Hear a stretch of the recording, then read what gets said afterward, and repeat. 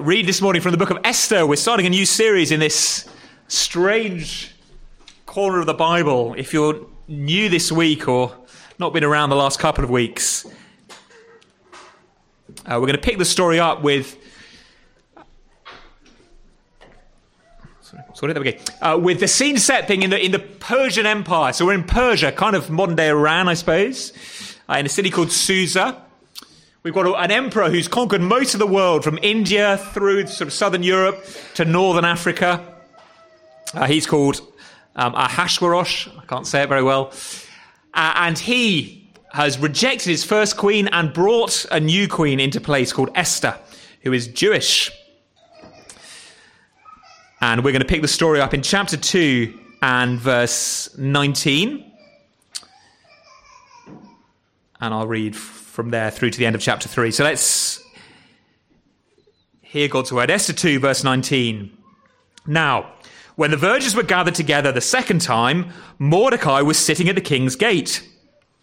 Esther had not made known her kindred to her people, as Mordecai had commanded her. For Esther obeyed Mordecai, just as when she was brought up by him. In those days, as Mordecai was sitting at the king's gate, Bigtan and Teresh, two of the king's eunuchs who guarded the threshold, became angry and sought to lay hands on King Ahasuerus. And this came to the knowledge of Mordecai, and he told it to Queen Esther. And Esther told the king in the name of Mordecai. When the affair was investigated and found to be so, the men were both hanged on the gallows, and it was recorded in the book of the Chronicles in the presence of the king. After these things, King Ahasuerus promoted Haman, the Agagite, the son of Hammedatha, and advanced him and set him above all the officials who were with him.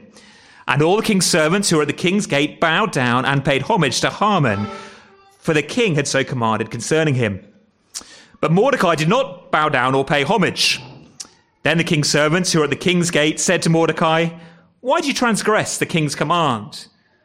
And when they spoke to him day after day and he would not listen to them, they told Haman, in order to see whether Mordecai's words would stand. For he told them that he was a Jew. And when Haman saw that Mordecai did not bow down or pay homage to him, Haman was filled with fury. But he disdained to lay hands on Mordecai alone.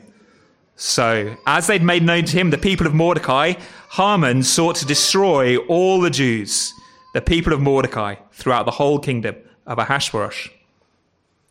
In the first month, which is the month of Nisan, in the 12th year of King Ahasuerus, they cast pur, that is, they cast lots, before Haman, day after day, and they cast it month after month till the 12th month, which is the month of Adar. Then Haman said to King Ahasuerus, "There is a certain people scattered abroad and dispersed among the peoples in all the provinces of your kingdom. Their laws are different to those of every other people, and they do not keep the king's laws, so that it's not to the king's profit to tolerate them. If it pleases the king, let it be decreed that they be destroyed, and I'll pay 10,000 talents of silver into the hands of those who've charge of the king's business, that they may put it in the king's treasury."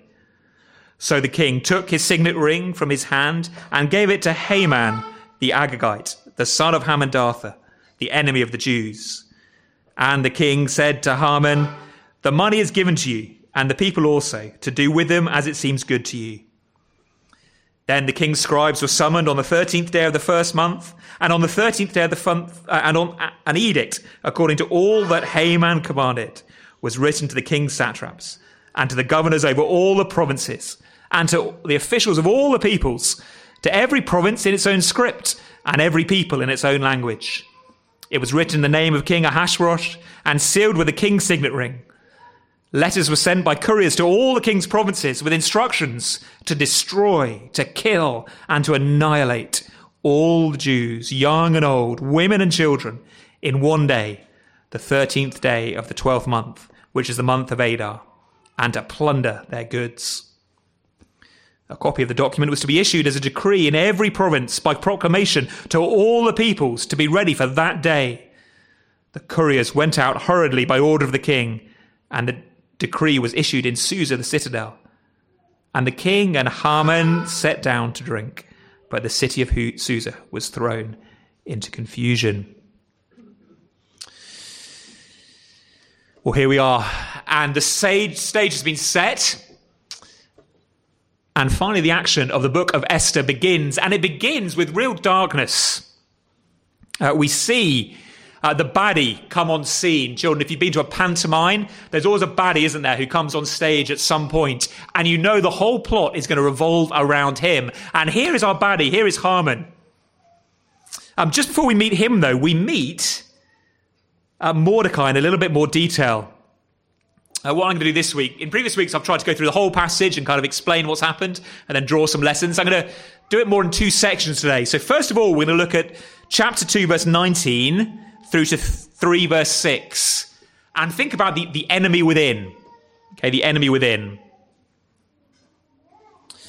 There are really two scenes. The first scene here is verses 19 through the end of chapter 2. This is the scene where a plot is discovered. Mordecai is an official, we read. So this is Mordecai, who's the cousin of Esther. He's a Jew in exile. And he's working in the gate of the palace. That doesn't mean he's sort of sweeping it up or guarding it like a soldier. The gate is like the offices, as it were, the kind of center of business for the king. Mordecai is some sort of official working for the empire. And it just so happens that one day he's busy working away and he hears, perhaps through the window or behind a curtain, he hears two eunuchs plotting to kill the king. Now, apparently this was quite a common thing. In fact, we know from other histories, from kind of secular histories, particularly a guy called Herodotus, that the king Ahasuerus was killed in a plot. He was assassinated in his bedroom. Not in this plot, obviously, because this one was foiled, but later on. And Mordecai is a good, loyal citizen of the empire. And so he reports the plot to Esther, his cousin, who's the queen. She reports it to Mordecai, to the king, to Ahasuerus.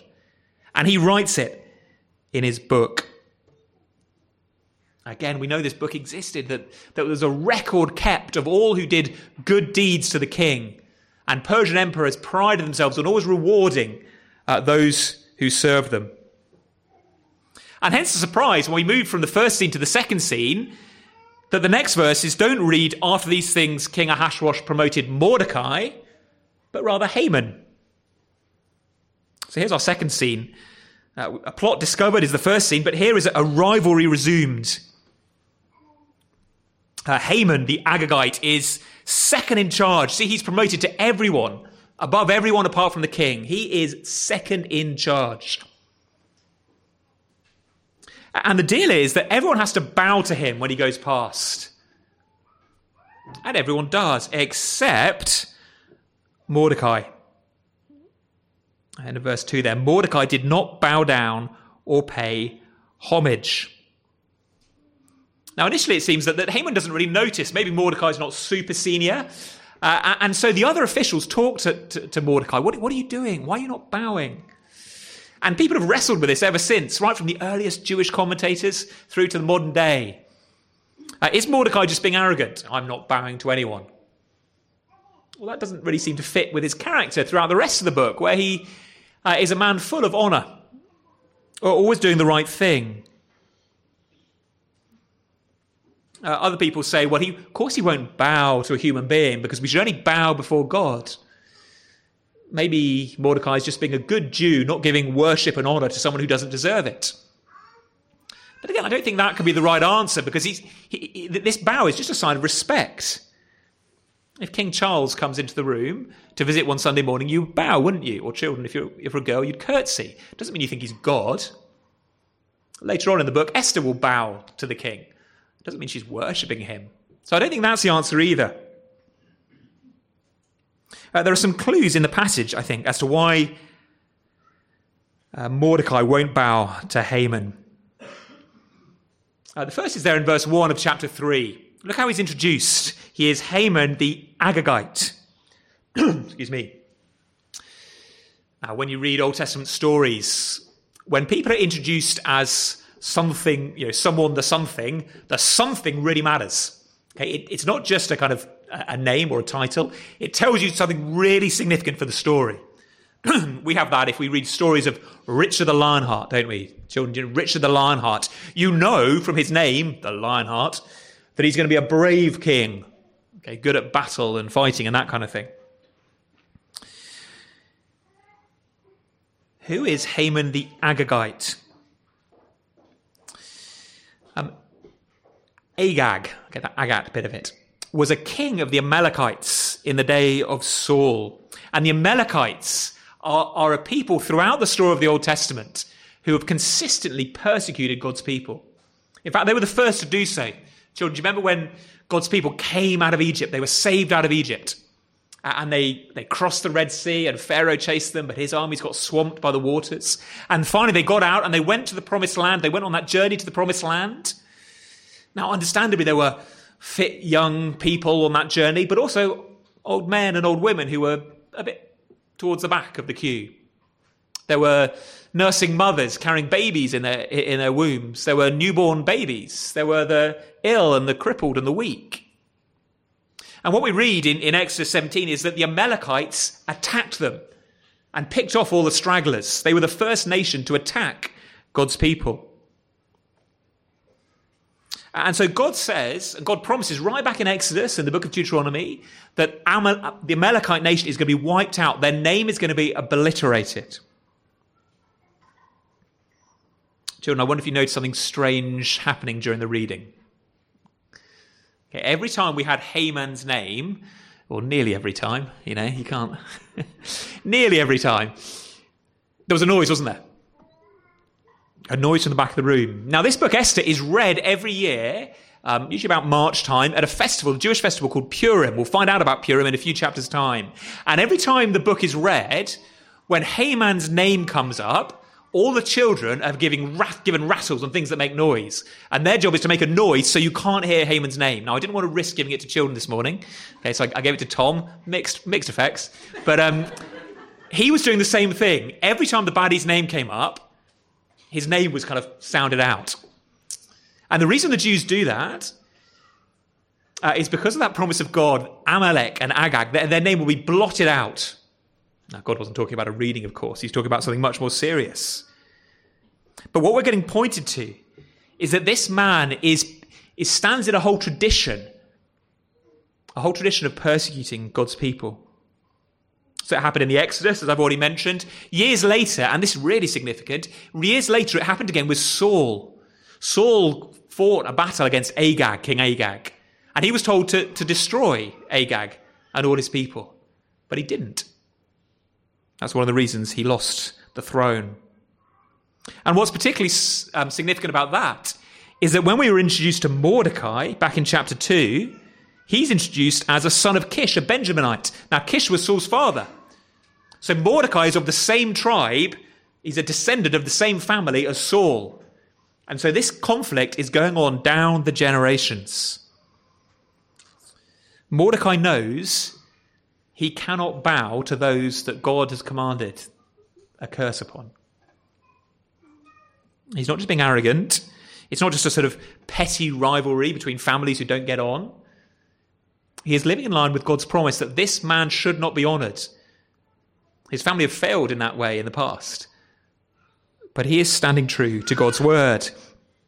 And that's why I think when the counselors come together in verse 4, they speak to him day after day, but he won't change his mind. They tell Haman. Now, why do they tell Haman? See how it's phrased. In order to see whether Mordecai's words would stand, for he had told them that he was a Jew. Will Mordecai's words stand? It's not just we're going to tell on him because we're a Jew and we hate the Jews. It doesn't seem that they have any particular animosity to the Jews. Rather, they want to see if Mordecai's explanation, which consists of him being a Jew, will be reasonable, will be accepted. It seems at least possible, plausible to them, these courtiers, that is a reasonable reason not to bow. Or to put it another way, whose word will stand? God's word that Agag and the Amalekites will not be honoured? Or Haman's command that all bow before him? Well, Haman acts in line with his ancestors. It might be worth saying, by the way, if this disturbs you, you hear about God saying a particular people ought to be wiped out. That isn't saying that no Amalekite could ever repent and join the people of God. We know from elsewhere in the Bible that at certain times, some members of tribes where on the whole the tribe was desperately trying to kill the Israelites, members of the tribe would vote out, as it were, would repent and join God's people. They'd be forgiven and welcomed in. Think of Ruth, who was a Moabitess. But Haman, unfortunately, is keen to keep pursuing the blood feud and to kill off the Jewish people. And so in verse 5, he is furious. Total fury. He is filled with anger. Now, this pattern of this story might remind you of something. You might notice that we've kind of seen it before. What did we see in chapter 1? We saw an important ruler, the king, give a ridiculous order. Vashti, his wife, must come before him. And when she refused, he responded in anger with a ridiculous rule. You're banished, and a rule is going to go to all nations, that all wives must submit to their husbands. Well, here in chapter 3, you've got the same thing. You've got another ruler, Haman. Another ridiculous decree, everyone must bow before me. You've got someone standing up against it, Mordecai this time. You've got a massive overreaction. He's filled with fury, just like his king was. And we have the decree that goes out. All Jews will be killed across the whole empire. There's patterns going on here.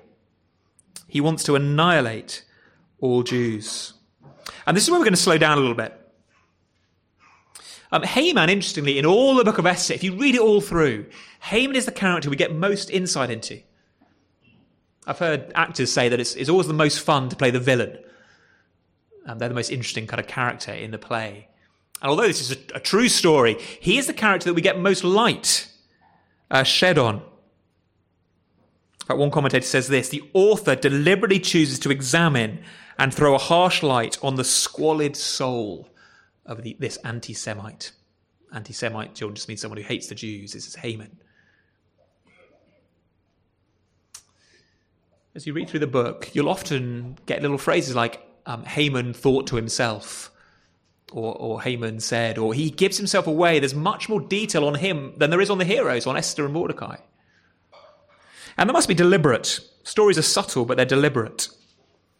And so we're going to slow down this week and think a little bit about the evil that God's people were facing. This is not the story of the hero, but the villain. At a simple level, Haman is an idolater, isn't he? He wanted honor and respect, and if it's not given to him, fury, anger. It is a totally disproportionate response.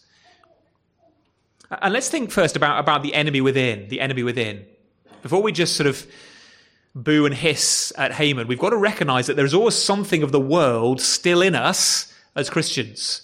We're not pure people, sinless people. And therefore, when we see the baddies, as it were, we're meant to not just boo and hiss, but also realize in some ways we're seeing a mirror to the dark parts of our soul. At a simple level, as I've just said, respect and honor has become Haman's driving force, his idol. And when he doesn't get it, it's fury. Anger is the giveaway. Disproportionate anger. I wonder how different we are. When was the last time you got angry? Can you think of it, children? Can you think of the last time you got angry? Maybe it was really kind of obvious anger, like clenching your fist and stamping your foot and going pink in the face like they do in cartoons. But for many of us, we don't get angry like that. We've learned to control ourselves. And so it's more of an internal thing, a bitterness, a resentment. It's a bottled anger, like a Coke bottle shaken up. Won't dare take the lid off and explode because we don't want people to think badly of us, but the anger is just there, burning inside us.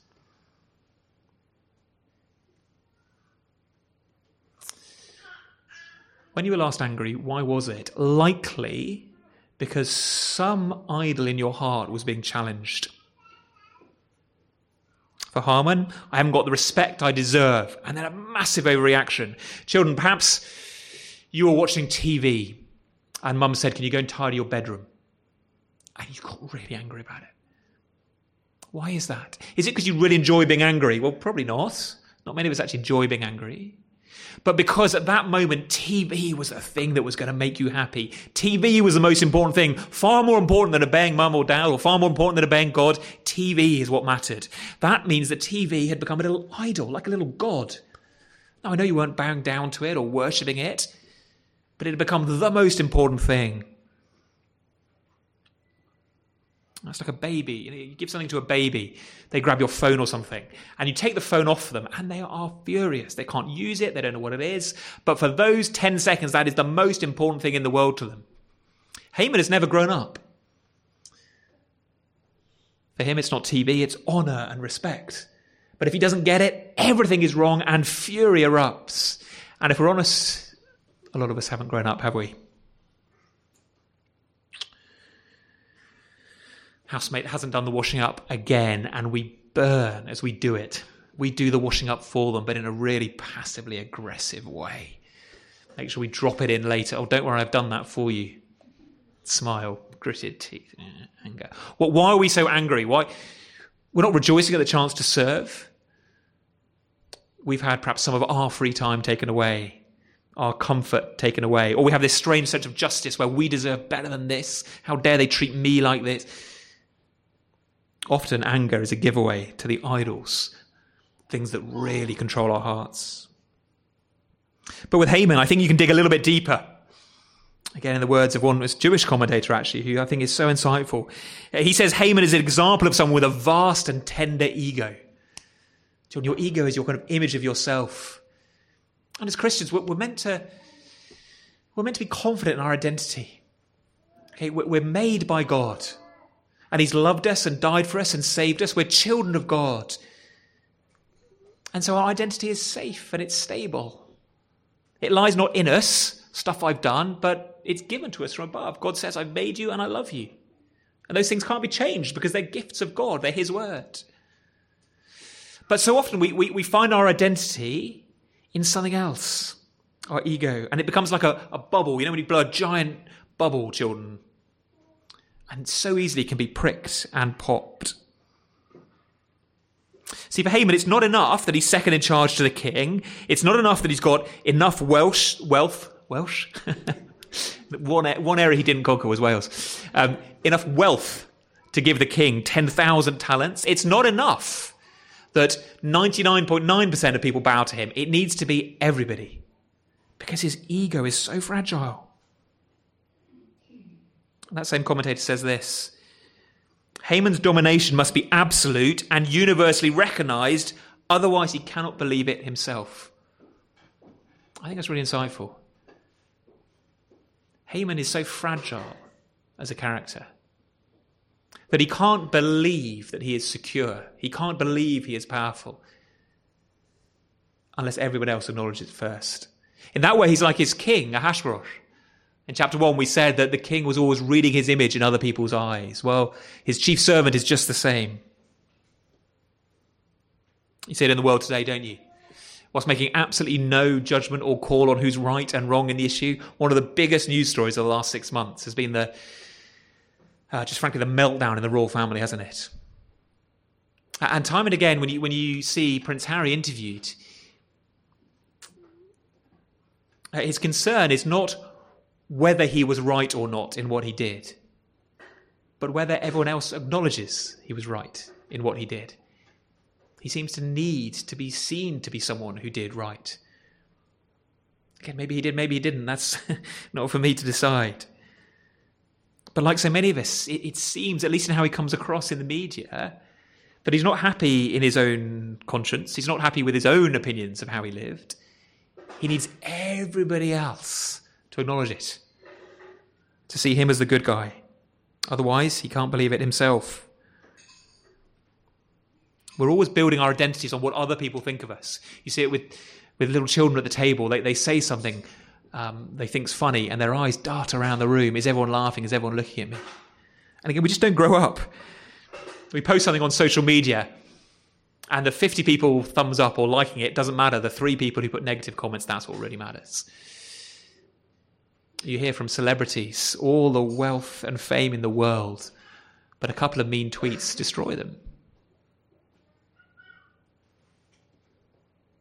We want to be something. We build our identity in something other than being a child of God who's made and saved by him. And we think of our identity as I'm the clever one, or I'm the beautiful one, or I'm the funny one, or the friendly one, the wise one, the godly one. And the way we judge it is not in the Lord's eyes, but in other people's eyes. We have these vast and tender egos, always needing more praise or honor or affirmation. And of course, it opens the doors to evil when it seems threatened. Well, we lash out with a sharp word. We put others down so we look better by comparison. We lie to get ahead. Okay, we've got to get up the career ladder because we've told ourselves that we are someone who succeeds. And so if needs be, I'll just massage the CV in order that I get ahead. We think our security is found in wealth. And so when the tax return comes in, we just fiddle it a little bit because I need to get ahead. There's plenty of Haman in us. The enemy within. And how different, of course, is Jesus. Never swayed by what people think. Happy in his identity as the Son of the Father. Comfortable. Living for his Father in heaven. Not insisting his honour be recognised, although he had every right to. Not insisting that everyone bow down and worship, although he had every right to. Full of grace and peace and mercy. No fragile ego for him. The enemy within. And then the enemy around. We'll need to be more quick with this. Back to the story. This is verses 7 through to the end of the chapter. Haman is furious, but it's not enough just to kill Haman. He's going to kill Mordecai. He's going to kill all Mordecai's people. And he casts a lot. They're called a pur in Hebrew, or pur. And that's why later on we'll see that the festival that celebrates these events is called Purim. If you want to make something plural in Hebrew, you put im on the end. So we put an S, don't we, children? Cows. I was going to do sheeps. That's not right, is it? Pigs. They put an im on the end. Seraphim. Cherubim. So Purim. These dice are thrown. We found them. Not those specific ones, but people have dug up Persian dice. It's a way of sort of divining what the fates tell you to do, or Ahura Mazda, their god, tells them to do. And Haman casts the dice, and it tells him, well, the day to slaughter all the Jewish people is not today, but it falls in the 12th month. In other words, there's going to be nearly a year until it happens. And so he goes to persuade the king that these people need slaughtering. And he kind of uses half-truths. They're all there in verse 8. Haman said to the king, there's a certain people scattered and dispersed. Well, that's true. The Jewish people are scattered around the empire, but not in a sinister way. He makes it sound like they're kind of infiltrating your empire, rather than just being conquered by the empire and sort of scattered everywhere. A certain people. He doesn't name them. It's much easier for the king to slap a decree of execution on the people who are kind of unknown and blind. Evil often is blind to those it persecutes. They have different laws, Haman says. Well, that's sort of true. The Jews, they don't eat pork. That's hardly a threat to King Ahasuerus. It's all insinuation. And the killer line is there at the end of verse 8. This is really psychotic.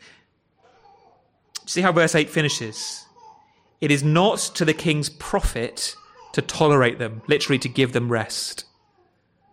Now, he's not saying they're a threat to you. He's saying it's not to your profit to let them live. They're just not worth letting live. They're not benefiting you. You're not gaining anything from them. There's no point giving them rest. Rest is going to be a big theme in this book. Remember, God promises people rest. Haman comes and says, no point giving them rest. They're just, you might as well, like ants in the bed, you might as well stamp them out. They don't bring anything. Again, you see the depth of the evil. Not that they are attacking you, king, but they don't benefit you, so why not wipe them out? In fact, it will be your profit to wipe them out, king, because I'm going to give you this huge sum of money, the bribe in verse 9, and people have calculated it's well over half the annual revenue of the empire. And so Haman has this new title in verse 10. He is the enemy of the Jews. But tragically, Ahasuerus is so lazy. He doesn't bother asking who the people are. He just gives his ring over to Haman. Power is put in the hands of the anti-Jew, the king of those who wants to kill God's people. And the king blindly says, go for it. And so this letter, this decree of death goes out. This is verses 12 through 15. In every tribe, to every tribe, tongue and nation in this huge empire. And just look at verse 13. Look at the instructions. The instructions are to destroy, to kill, to annihilate all Jews, young and old, women and children, in one day, on the 13th day of the 12th month, the month of Adar, and to plunder their goods, take all their stuff. And whilst the letter goes across, the horse riders ride out. End of the passage, the king and Haman sit down to have a banquet. Yet another banquet, even as the city is thrown into confusion. See the enemy around God's people? It's an age-old story. They've not done anything wrong, the Jewish people. But don't think innocence will let you escape. The king doesn't know anything about them, but that doesn't stop him persecuting. Again, it's an easy mistake to fall into, isn't it? Are you constantly amazed how little governments understand the church and Christianity? As you read the press nowadays, it seems they almost no understanding of what true Christians believe, what they think. And so this battle, Saul and Agag, or go back further, Israel and the Amalekites, go back further, really to Genesis 3. This battle is a battle between the serpent, the devil, and the Son of God, and their respective peoples. All through Scripture, time and again, the devil is keen to persecute, to kill, to destroy, to annihilate God's people. That is how the world works. As Christians, we need to not be naive to that. It doesn't matter how nice you are, how obedient you are. And some of our brothers and sisters in parts of the world know this firsthand. There is nothing you can do that will stop the empire persecuting, because behind the empire stands a spiritual enemy who is out to destroy and kill and annihilate. It is likely, I would imagine, I'm no prophet, but it's likely, I would imagine, that it's going to get harder and harder to live a wholehearted life for Christ in the UK over the coming years. Maybe there'll be a great revival. But at the moment, as things stand, those of you who are young, even by our standards, you grow up into it, it is likely that you will be persecuted in some way. So how do you stand up? Both to the enemy within, to those idols that grip our hearts, and to the enemies around. Well, it's eyes to the king again as we wrap up. See, the strange truth is that really we deserve to be like the Amalekites. We deserve to have God's judgment pronounced on us, don't we? God has the right to judge us. We have rebelled against him. We haven't bowed down when we ought to have done. God looks down from heaven, sees our rebellion, sees our refusal to bow. Sees the idols that dwell in our hearts, sees a world full of little Hamans. And he loves them, even when they hate him. He loved us, even when we hated him. And so there's hope. There's hope even written into this passage. You see in verse 12, a tiny hint. The king's scribe was summoned on the 13th day of the first month. That probably passes us by, but it wouldn't pass a Jewish reader by. That is the eve of Passover. The decree that says you will all be wiped out goes out at Passover. The festival that celebrates the time when God passed over the Israelites, didn't punish them in judgment, but rescued them, destroyed their enemies in Egypt. A little ray of hope. And that's the ray of hope in the passage for us. We know that God gave his son rather than blot us out. Not just a lamb, but his own son, the Lamb of God, who takes away the sins of the world. And God said, here he is. He handed him over to wicked men who would plunder his few goods. Little that the Lord Jesus had were taken from him as he went to crucifixion. They cast lots for them, stripped him, and then crucified him. And the Lord Jesus himself took our sin on his shoulders and said, destroy, annihilate, kill me, that they might live, that they might be brought to rest. God sees that idolatry, and he has paid for it. He considered it worth bringing rebels to rest. And that's why when we're thinking about ourselves, we're not meant to look inside and find all these qualities. I am a clever person, a beautiful person. We're not meant to build our identity on what we see in ourselves and how we evaluate ourselves, still less what other people think. We don't need these fragile egos. We look up and see a God who loves us. And his love is not based on something in us. It's not that he saw that we were beautiful, clever, funny, intelligent, wise, holy, good. He loved us because he loved us. And so we're safe. We're loved. That is your identity, made by God and a son or daughter of God. And so who cares what the world thinks? And likewise, when the TV is switched off and you're sent to your room to tidy, likewise, when people don't appreciate it as we should or we're not treated as we should, who cares really? All is well. We're safe in the Father's hands. And who cares when the enemy comes from outside to persecute us? If it means losing our career, that must be what this loving Heavenly Father deems best for me. If it means my friends turn their back on me and think of me as a bigot for my views on various things about morality, that must be what this loving Heavenly Father thinks best for me. It'll be painful, sure. But ultimately, he has passed over my sin. He has rescued me for eternal glory. And so a short time suffering is nothing in comparison. The enemy within, the enemy without, both have been conquered by Christ. Your image, your identity is safe in him. So don't look around, but look up. Find your worth there.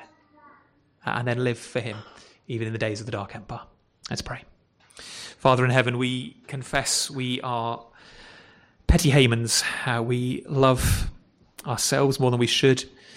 We think our identity, our safety, our happiness rests on all these little idols, rather than finding it in you. We pray in your mercy you would strip our eyes away from ourselves and have them look up to see your goodness, your grace, your generosity. Enable us, we pray, not to care what others think, but to be single-minded in our service to our King. Make us in that way like the Lord Jesus, we pray. For we ask in his name. Amen.